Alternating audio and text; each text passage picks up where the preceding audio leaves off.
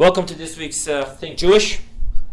And besides it being the week of Parshas Chukat, the story of the red heifer, parenthetically speaking, there is the Temple Institute, which has a specific department for the red heifer, and they actually announced that on June 14th of 2014, this year, there actually was born a kosher red heifer. Kosher red heifer means it doesn't mean have two black hairs. They're actually making sure that it is brought up in a certain way that it's permissible to be used. Let Mashiach come immediately, and we will need it immediately to be purified. God willing, in this week's email, I will be sending you a clip of it and hearing a little explanation. So that's interesting news for that to happen. But either way, this week is the Torah portion of Chukat, and besides that, this Tuesday is the third day of the Hebrew calendar month Tammuz, which is going to be the 20th Yahrtzeit, the Yom Hilula of the Rebbe of blessed memory. So tonight's topic is actually called The Love of a Rebbe, if only King Solomon knew. So let's talk about that, okay?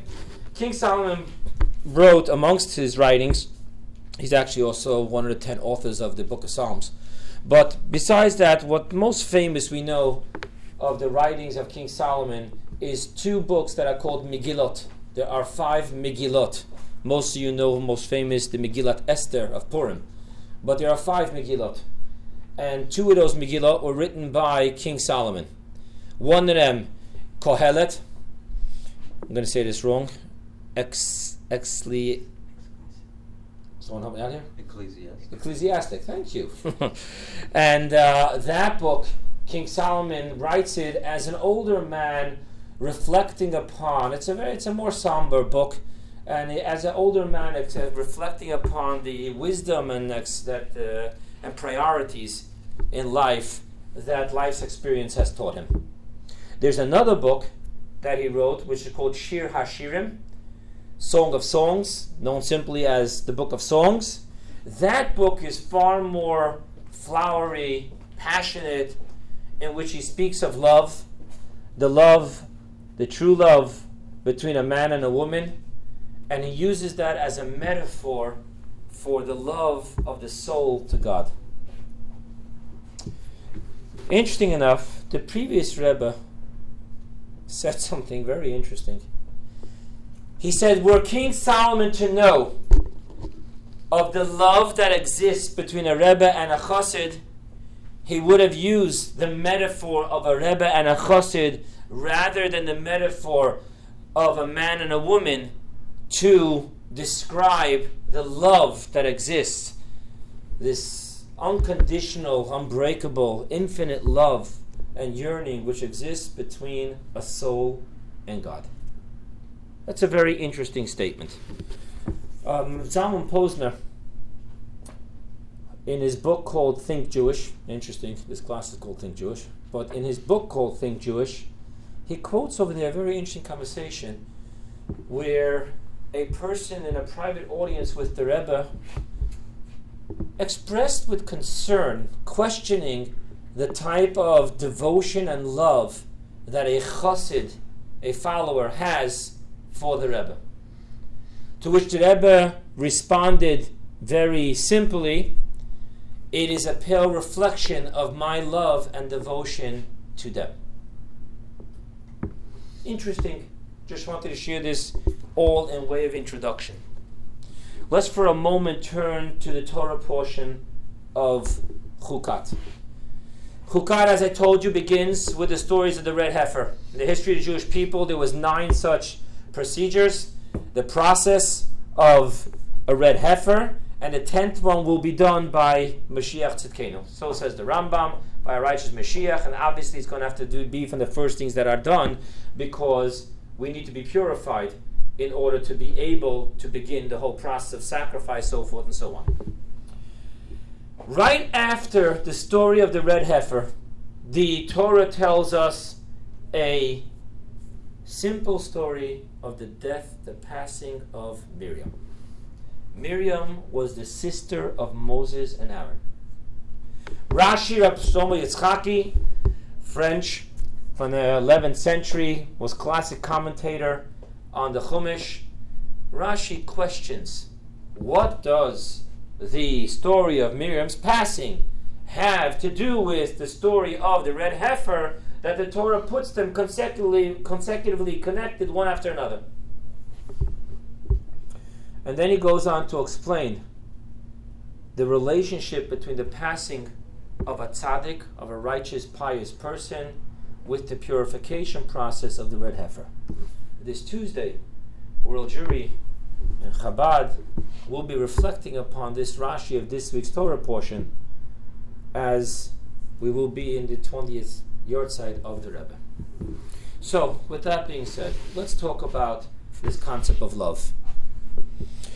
Let's talk about the Rebbe. You know, there's 3 books actually that just came out. One more famous, making it to the top of many charts, is a book by Joseph Telushkin called The Rebbe, a biography. There's another book written by Chaim Miller, which is called Turning Judaism Outwards, just also published. There's a third book called My Rebbe, which was written by Adin Steinsaltz.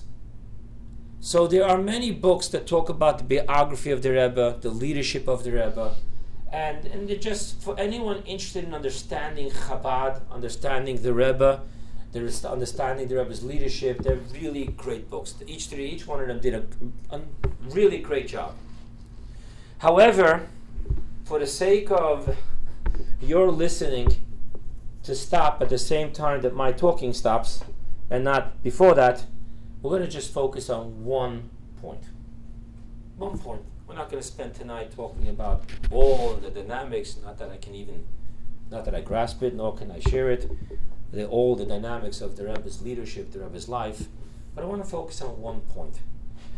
The Alter Rebbe, Rav Shneur Zalman of Leadi, the founder of Chabad Lubavitch, expresses clearly that the entire center, core, heart of Chassidus, of his entire work, Chabad, is love your fellow man as yourself.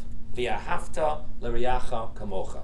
His book called Tanya is made up of 53 chapters, and if you go from chapter 31 to 33, you'll see that originally they were written without chapter 32. Just read it once. Go straight from 31 into 33. Skip 32.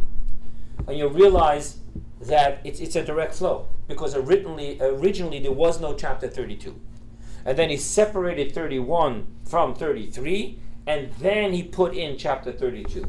What does chapter 32 talk about? And he starts, and being with what I explained in chapter 31, that we have to put the main focus on the soul, and then turn the body into the side dish, not the main dish. Through this, we'll be able to understand the mitzvah of love your fellow Jew as yourself, because what differs between us is only our bodies, our animalistic souls, while our godly souls are all identical twins, all equal children to one Father. And he goes on and explains this mitzvah of love your fellow man as yourself. V'ahavta l'reacha kamocha. Love your fellow as yourself. And later it was explained that the reason why he did this is because those who know the numerology of letters, 32 is the word heart, lev. Lamed is 30, bet is 2. And he specifically did this to go ahead and teach us that the heart of everything he's trying to teach us is the mitzvah of love your fellow as yourself. That's not just the Alter Rebbe says that, and he's the founder of Chabad Lubavitch, but later on his offspring, his successors, explain it over and over and over again. In the Rebbe's teachings you find that there's actually in the Rebbe's calendar a quote from the 5th Lubavitcher Rebbe: what is all the teachings of Chassidus worth if it doesn't bring to love your fellow man? And it can even, God forbid, a person who calls himself a Chassid, learning Chassidus, can even harm another fellow, either with words, with whatever it may be. So the center of Chassidus, the center of Chassidus Chabad, is one mitzvah. V'ahavta l'reacha kamocha. Love your fellow as yourself. Period. Thus, to focus on the Rebbe, who serves as the guide, the leader, the center soul of Chassidus, the proper thing to do for tonight would be to focus on the Rebbe's manifestation, the Rebbe's teaching, and the Rebbe's example of love. What is the Rebbe's definition of love? To love a fellow. How do we see that by the Rebbe? And what does it teach us on this 20th Yahrtzeit anniversary?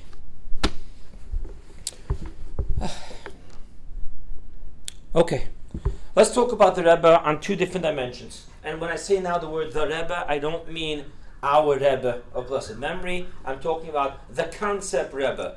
Anyone know what Moshe's last name was? Rabbeinu. You all heard that joke that we heard in Yeshiva? How do you know that Moshe Rabbeinu was a Sephardi, not an Ashkenazi? Because if it would have been Ashkenazi, it would have been Moshe Rabinovitz. But that's what they say, Rabbeinu. Moshe Rabbeinu, Moshe, our Rebbe. That's what the word means, Rabbeinu, our Rebbe. So let's focus on what the definition of a Rebbe is.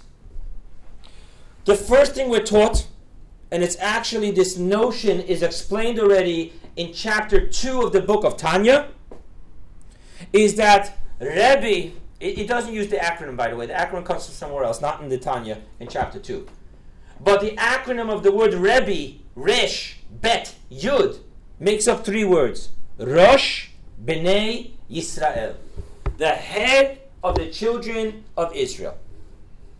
That's what the word Rebbe means. The job of a Rebbe, the position of a Rebbe, the empowerment of a Rebbe is Rosh Bnei Yisrael.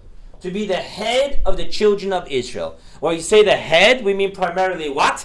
The brain. So this brain of conscientiousness, that is the Rebbe. If the entire Jewish people, as the Medrash tells us, is one unit, one body, and each one of us represents a different part, a different organ of the body. What is Rebbe? Rebbe is Rosh Bnei Yisrael, the head of the children of Israel. And that's why Moshe Rabbeinu, the concept of Rebbe was, first and foremost, to be the head, to teach us of a higher conscious that we, on ourselves, cannot encompass. Let's talk about very simple. What happened in the first time where the Jewish people had a direct relationship with God? A direct communication would be the more proper word. What happened the first time God spoke to every organ and every cell of the body rather than just to the brain and allow the brain to transmit? Do you remember what happened? At Mount Sinai, it says the Jewish people, the souls were leaving the body. Because of their lower capacity of relationship, therefore the minute the spark of God, the soul, the peace of God within them was so close to the mother flame, God was talking to each and every one of us, the soul left the body. If you ever watch by a campfire, you'll see the sparks are pulled into the mother flame. If you ever go ahead and you hold a candle next to a big flame, you'll see that the flame is pulling in to the mother flame. And that's exactly what happened by Har Sinai, by Mount Sinai. Immediately the Jewish people started dying. And we're taught that God had to continuously revive them, bring them back from the dead through the dew, Tal. The dew of Torah brought them back to life. But they kept on dying. And what's the next thing they did? They went running to Moshe. And what did they tell Moshe? God should speak to you, not to us, because we're dying. Let God speak to you, and you will tell us what God said. Think about it from your body point of view. From your body point of view, your organs cannot have that level of conscious, that level of life, that level of sensitivity that your brain has. There's one organ in the body, the brain. And through the nervous system, the brain is communicating to every single part of the body. Parenthetically speaking, there was once someone who asked a very specific, a big gadol amongst the non-Hasidim, the Weltische we call them. And he asked, is it not true that when a Chassid asks a Rebbe to pray for him, that should be forbidden according to Jewish law? You're asking the Rebbe, I need health, please pray for me. Because A is not allowed to go to B to pray to God. A needs to talk to God. Using any form of intermediate between you and God is forbidden according to Jewish law. So how do you have the Chassidim go to the Rebbe and ask the Rebbe, can you please pray for me? And the Rebbe answers, by the way, yes. The Rebbe answers all the time. I will mention you in prayer at the gravesite of my father-in-law. That was the Rebbe's gateway to heaven. The Rebbe always did the prayers by, when I say always did the prayers, I don't mean the daily prayers. You're not allowed to do daily prayers with a talisman film in a cemetery. But those times when someone asked the Rebbe for a prayer, the Rebbe would say, Askir ala Tzion. I will mention you on the Tzion, on the burial place of my father-in-law. So, it's actually a printed answer. And I'm just afraid to say the name because I did not look it up specifically before the class, and I like to see things before. But for some reason in my mind, I remember the name Chaim Oizer, but I could be wrong. So please don't quote me on that. I have to look it up, and God willing, I'll get back to you exactly where this letter is printed. And I saw the response. And the response was as follows. In this situation, the Chassidim happened to be right. What you're asking, isn't there a question, a halachic question on the Chassidim? Why? And explained why. The Chassid is asking the Rebbe to pray for him is the foot through the nervous system asking the brain, I need your help. If you view every single Jew as a separate identity, then one Jew asking another Jew to pray for him is problematic according to Jewish law. But if you view the Jiddi as the Medrash says, that the entire Jewish people is one body, then it makes sense that every organ turns to the brain for that higher consciousness, that higher connection. So that is when we talk about the Rebbe as Rosh B'nai Yisrael. We clearly see that definition by Moses. The Jewish people clearly identified that we can't live with this level of communication with God, and Moses could. If you remember, by the way, again parenthetically speaking, Miriam and Aaron made the same mistake.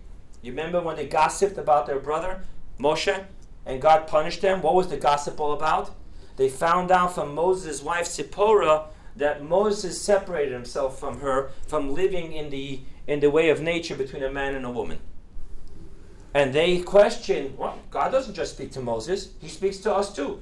We didn't separate ourselves. And all of a sudden God appeared and said, how dare you speak, not be afraid to speak about my servant Moses. What really was going on there was that God was telling Aaron and Miriam, you have set times when I appear to you. So you know how to prepare yourself appropriately to make sure that you're not impure through sexual relationships. There are certain laws that in sexual relationships, the man and the woman can both become impure. However, Moses needs to be always ready for me to talk to him. And therefore at Mount Sinai I told him, let the others return to their tents, meaning the ways of mankind, while you stay here with me.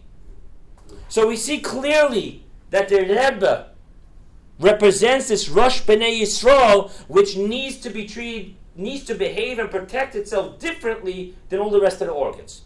Now, we're all post-Ten Commandments. So what does this mean to us? I just want to make it practical, because sometimes when we talk about the notion of Rebbe, we become very abstract. Let's be practical here. Can you people please join me for a moment in this very interesting fantasy? Imagine, please, with me, what it would mean to live 7 days a week, every week of the year, with the Yom Kippur feeling, sensitivity, awareness. Try to imagine how Yom Kippur, none of us, we're so careful with the words we say. We're so careful in just words of Torah, just thoughts of God. Protect ourselves. Because we actually on Yom Kippur feel the presence of God so much closer to us. We feel that we're under a magnifying glass, where every single one of our actions, our thoughts, our speech is being very clearly checked, whether it is deserving of a clear, open communication with God that we have on Yom Kippur. Now, can any of you imagine doing that for a week? I'm serious. A month? Maybe now we have a picture of what was going on between the Jews at Mount Sinai and Moses. Maybe we can now understand what the Jews were telling Moses. You go up there for 48 days and don't eat and drink. We don't do that. We just don't know how to do that. We can't have God talk to us. We just can't. We can't have that type of focus where every single iota of a thought, of an action, of a speech is under such a magnifying glass, because we need to be this perfect vessel, the brain. You can't do to the brain what you can do to your hands and feet. Get a zetz in your hand. Maybe you'll end up, God forbid, with a cast for six weeks, and then you go for physical therapy. Imagine a zetz in the head. You can't do that. The brain has to be so much more spiritually protecting itself. It has to be on a total different level of consciousness. And thus the Jews were right. They told Moses, I'm sorry, we can't, you could. So why don't you do it and you translate it to us? So understand now the job of a Rebbe on the level of Rosh B'nai Yisrael. Finding ways to consistently connect us with God on a level that we can maintain.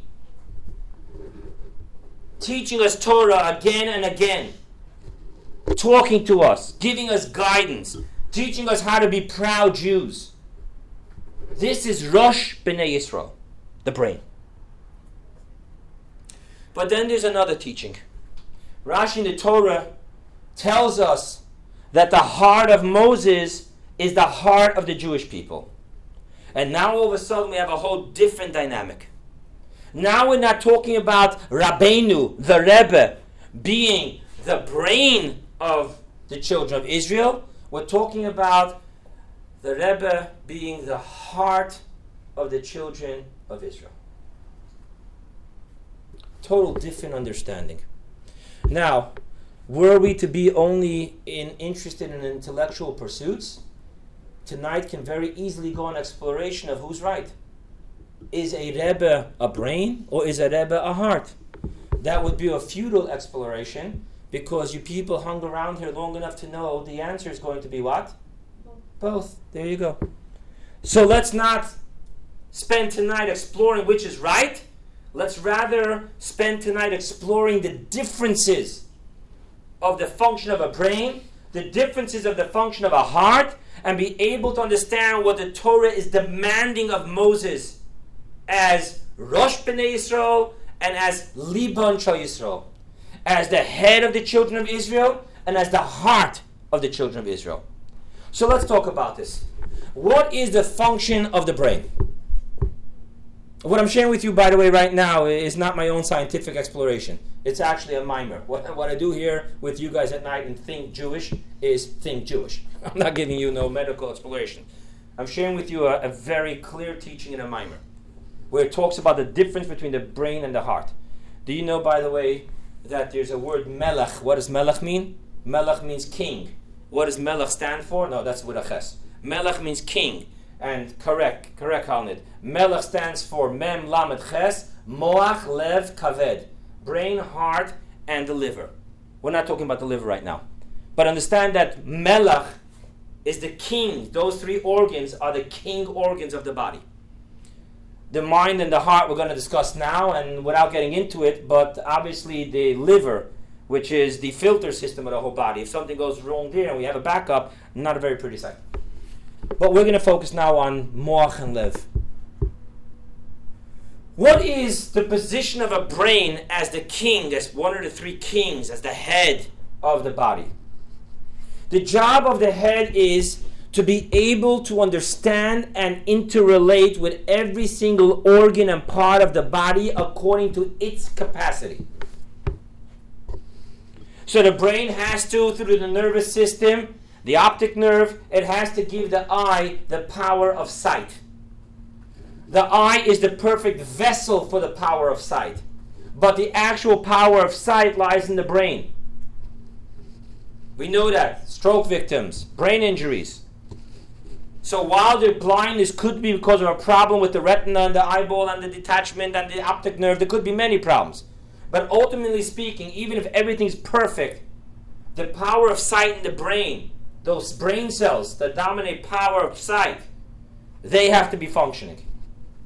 And they have to know that that has to go to the eye and not to the ear. The power of hearing has to be sent to the ear. The power of movements of mobility have to be sent to the foot. Every single organ, it needs to be understood by the brain, and the relationship needs to be appropriate. I told you I'm not going to get into medical, but of course I can't help myself.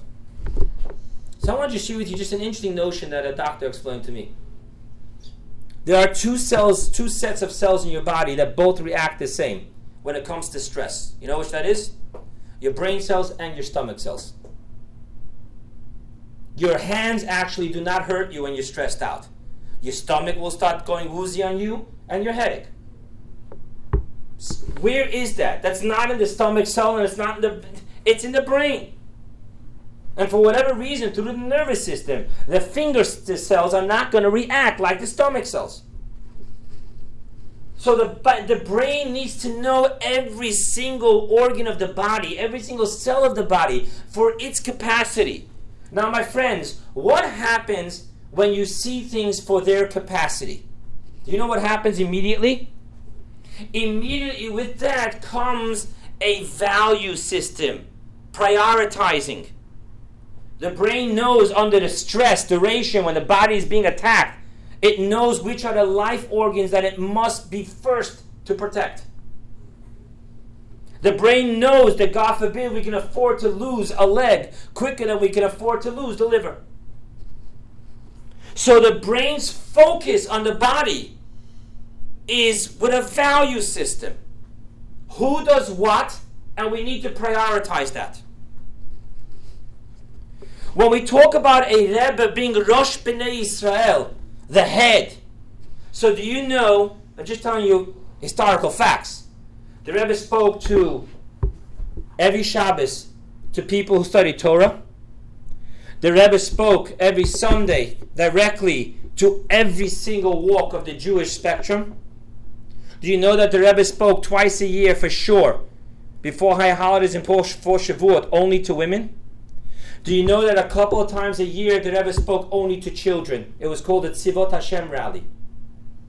Now, while adults are learning, scholarly adults are learning every single one of those talks, including the Rebbe's talks to children, as our sages tell us, even from Sichat Chulin, even from mundane conversation of a Talmud Chacham, of a scholar, there's so much to learn.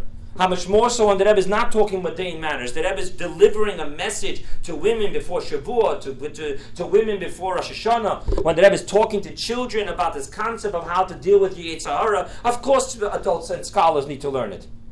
But you do understand that the way the Rebbe was talking to children is very different than the way the Rebbe is talking to women, which is very different than the way the Rebbe is talking to Talmudic scholars. You understand that same 6 hours that the Rebbe was standing Sunday dollars talking to everyone, the conversation was very different. The terminology was different. The levels of expectation of what they would understand is different. The Rebbe is not going to go ahead and quote a Talmudic, what's the word I'm looking for, Madam Mokim. Oh, look there. The Rebbe is not going to tell a person who's coming by with spiked hair and an earring, the Rebbe is not going to tell him, oh, by the way, you probably want to look at the Gemara and Chagiga. That's not going to happen.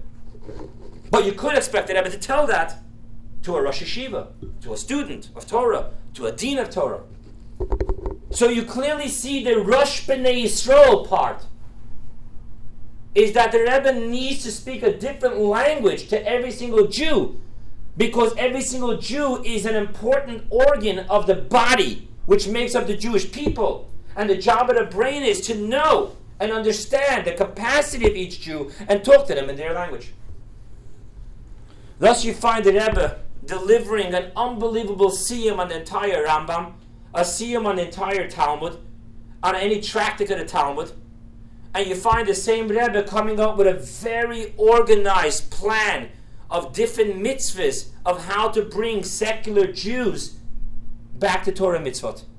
The Rebbe handpicked certain mitzvahs that through this will be able to open up different portals into the person's mind and heart and behavioral habits. the same man doing that, because that's the job of the brain. The brain cannot tell one organ, sorry, I don't speak your language. So the Rosh B'nai Yisrael sees every Jew differently and on a different value system. Not a question of better or worse, just a different value system. We're taught when the sages saw what's going on with the destruction, they shut down the Bet Din, they shut down all the courthouses, and all of them went to start teaching children. They made a value decision. We need to think of how the Jewish people, together with the Torah, is going to outlive all this persecution. That was a plan. They didn't just say, no, we're going to teach every single Jew that comes by us, which they did anyway. But they were focused. This was the brain working, understanding the mechanisms of the body of the Jewish people. So we understand what the brain part of a Rebbe is. And we understand that in the brain part of a Rebbe, every Jew is seen as a different capacity, which automatically places certain values. Now let's talk about the heart. What is the heart's relationship with the body? The heart's relationship with the body, as explained in this mimer, is very simple. It's at the existential level of every single body cell. It's just that simple. The job of the heart is, that's where the blood gets oxygenated and it's sent around the entire body. From the heart's perspective, every single cell in the body needs oxygen to survive. The minute there is a cutoff of oxygen supply, cells start dying. That rule applies whether you're a brain cell, or whether you're a finger cell, or whether you're a toenail cell. On the existential level of every organ and every cell, there is no value system. Every cell equally needs the blood being pumped from the heart. The blood goes through, gives oxygen, comes back empty of oxygen, once again gets filled with oxygen, once again goes through. That's the heart's focus. From the heart's perspective, is there a value system? From the heart's perspective, is there any cell in the body which has a higher tolerance to lack of oxygen than another cell? Or it's just very simple. Every single cell needs that oxygen equally. So from the heart's perspective, there is no value system. There is no priority.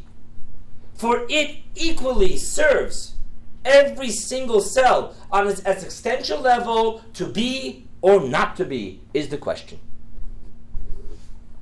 It's really that simple. Now we go back to understanding what happened every Sunday. Every Sunday, just go ahead and do a Google search, go do a YouTube search, and just type in Sunday dollars by the Lubavitcher Rebbe. And just sit there, please, and watch for 20 minutes. You will literally see the most mind-boggling sight ever. Within a 20-minute span, let's say, how long does it take for everyone to go by the Rebbe to receive the dollar? If there's a conversation, it takes a little longer. If there's not a conversation, if it's just a quick question answer, what are we talking about, 20 seconds? So now let's just look at that for 20 minutes. And watch what's flowing in front of the Rebbe. There is no, from 9 to 10, all scholars will come with any scholarly questions. From 10 to 11, any parent that's dealing with children that have issues, come. Anyone dealing with intermarriage questions, please show up at 12 to 1. Don't you think that would be so much easier for the Rebbe? So now the Rebbe knows he's talking Talmud language, now he's talking basic Judaism language, now he's talking education language. That's not what happens. Just watch the flow. It's just unbelievable. One thing I can share with you, that the brain of the children of Israel would not be able to deal with that. The heart of the children of Israel watching every single color of the rainbow of the Jewish people's affiliation. Watch what's going on by that Sunday dollars. It's just unbelievable.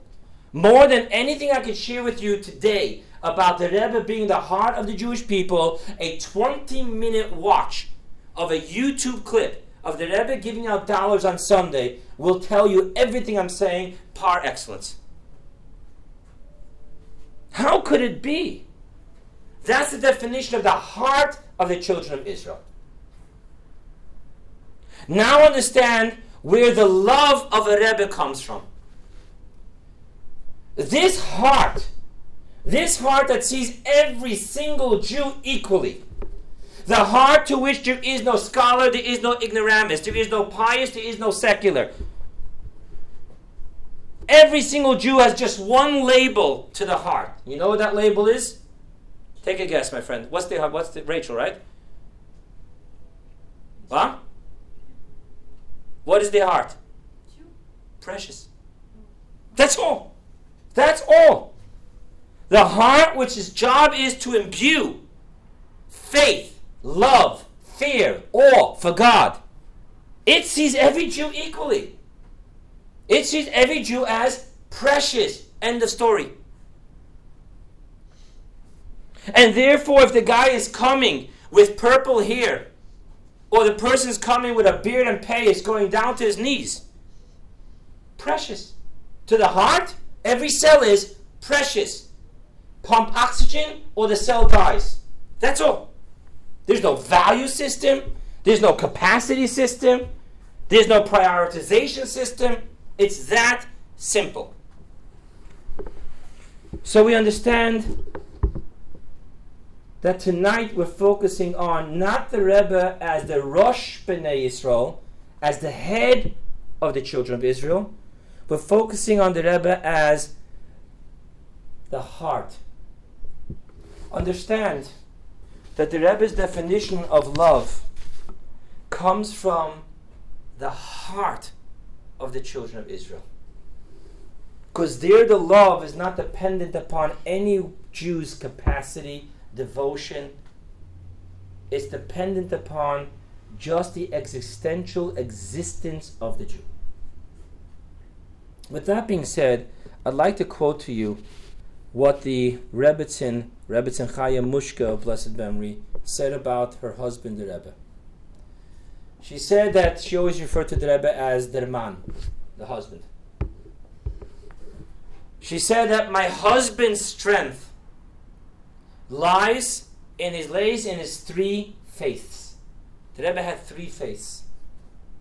And the Rebbetzin explained, my husband has faith in God, faith in the Torah, and faith in a fellow Jew.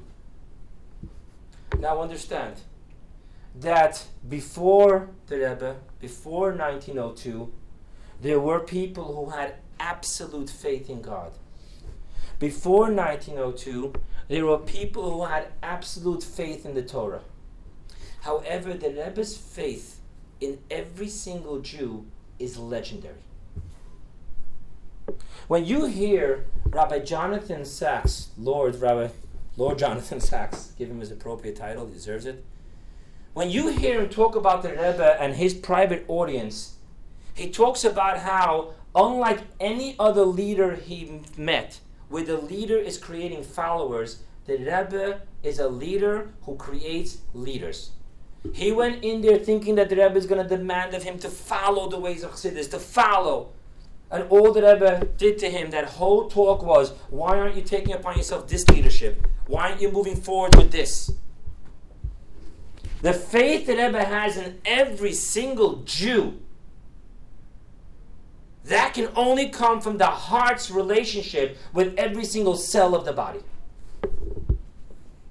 It's from this trust in every single Jew that the Rebbe cast his love for every single Jew. What a total different dimension. In closing, this Tuesday is going to be the 20th Yahrtzeit. Right, that's a serious number. The 20th Yahrtzeit. In the 20th Yahrtzeit of his father-in-law, the Rebbe spoke about this coming Tuesday. The Rebbe spoke about this teaching that even after Samson the Great, Shimshon HaGibor, even after his passing, up to 20 years, just his presence kept on putting fear into all the enemies of the Jewish people, and they didn't miss. 20 years is not small. The Rebbe focuses many times in the teachings that it says that even after a father dies, we don't allow the son to enter into the real estate dealings of a father until he's 20 years old. Because the first 10 years is the development of the intellect of wisdom. The second 10 years is the development of the intellect of understanding. And that's why even in the heavenly courts, if you remember the story of the spies, only those that were 20 years old were held accountable. We're talking about 20 years. We're expecting a certain maturity out of us. To stop just fiddling around with all, the Rebbe is so great. We're expecting something. We're expecting from ourselves a mature relationship. I would like to suggest tonight, in lieu with what we were talking about tonight, we focused on one concept, the love of a Rebbe. I would suggest that what is asked of us on the 20th Yahrtzeit is that we open up our hearts to allow that concept of the heart of the children of Israel to flow through us. Now, again, leave alone the abstract. Let's talk about practical. You and I, we look at people and very quickly we place a value on them. We place a priority on what kind of importance their relationship to us or our relationship to them can be. I look at this person, I find out what he does for a living, what his financial capacity is, what his level of wanting to give, to help, to build, and immediately I have a value system for him. Okay, this person in my life can serve as A, B, and C. And not only that, in mentorship.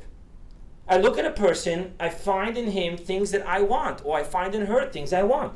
A good heart, a menschlichkeit, what a beautiful way to look at people. So I have a value system. This person can do A, B, and C in my life. Sometimes this value system also goes negative. I start seeing things I don't like. What I'd like to suggest is the minute that starts happening, the minute we're looking at another Jew at a level of priority, a level of capacity, a level of what you can do for me, it's time to close our eyes, stop, and just picture this person, the he or she that we're starting to judge, and give a capacity level, a priority level in our lives. Let's just picture for a moment this person, this he or she, having their 20 seconds on Sunday morning in front of the Rebbe. Let us for a second try to picture what the heart of the children of Israel is seeing and feeling for this person that we just gave a capacity priority level. And most probably, we're all egocentric, we probably gave him a pretty low level, or her a pretty low level. And now let's look at that. Do you know the one thing, if you listen to thousands of testimonies, no joke, thousands of testimonies of people's experiences with the Rebbe, from all walks of life, do you know what the first thing they'll always end up mentioning is? That feeling that when I was standing in front of the Rebbe, nothing existed in his life but me. In quality and quantity, the Rebbe, for those 20 seconds, belonged completely to me. I was the only and most important person in the Rebbe's life for those 20 seconds. That's a heart at work, not a brain. Now we can ask of ourselves, maybe we can start allowing that heart of the children of Israel to flow through our heart when we start judging how we feel about other people. When we start wondering what they're worth to the Jewish people, what they're worth to the Jewish community, what they're worth to me and my job. Stop for a moment. Let's give the brain a rest. Let's focus on the Rebbe's love. Let's focus on the heart of the children of Israel. Let's see the other person on their existential level, because what you're going to see is a direct copy of who you are on the existential level. Cells of the chosen body in need of oxygen. That's all. My friends, if you can close your eyes and picture what that Jew, who we would have written off decades ago, if you can just picture him or her standing in front of the Rebbe, picturing what the heart of the children of Israel is seeing and feeling in this body cell, in this Jew, you'll begin to see what King Solomon would have written the book of Songs all about. People, thank you.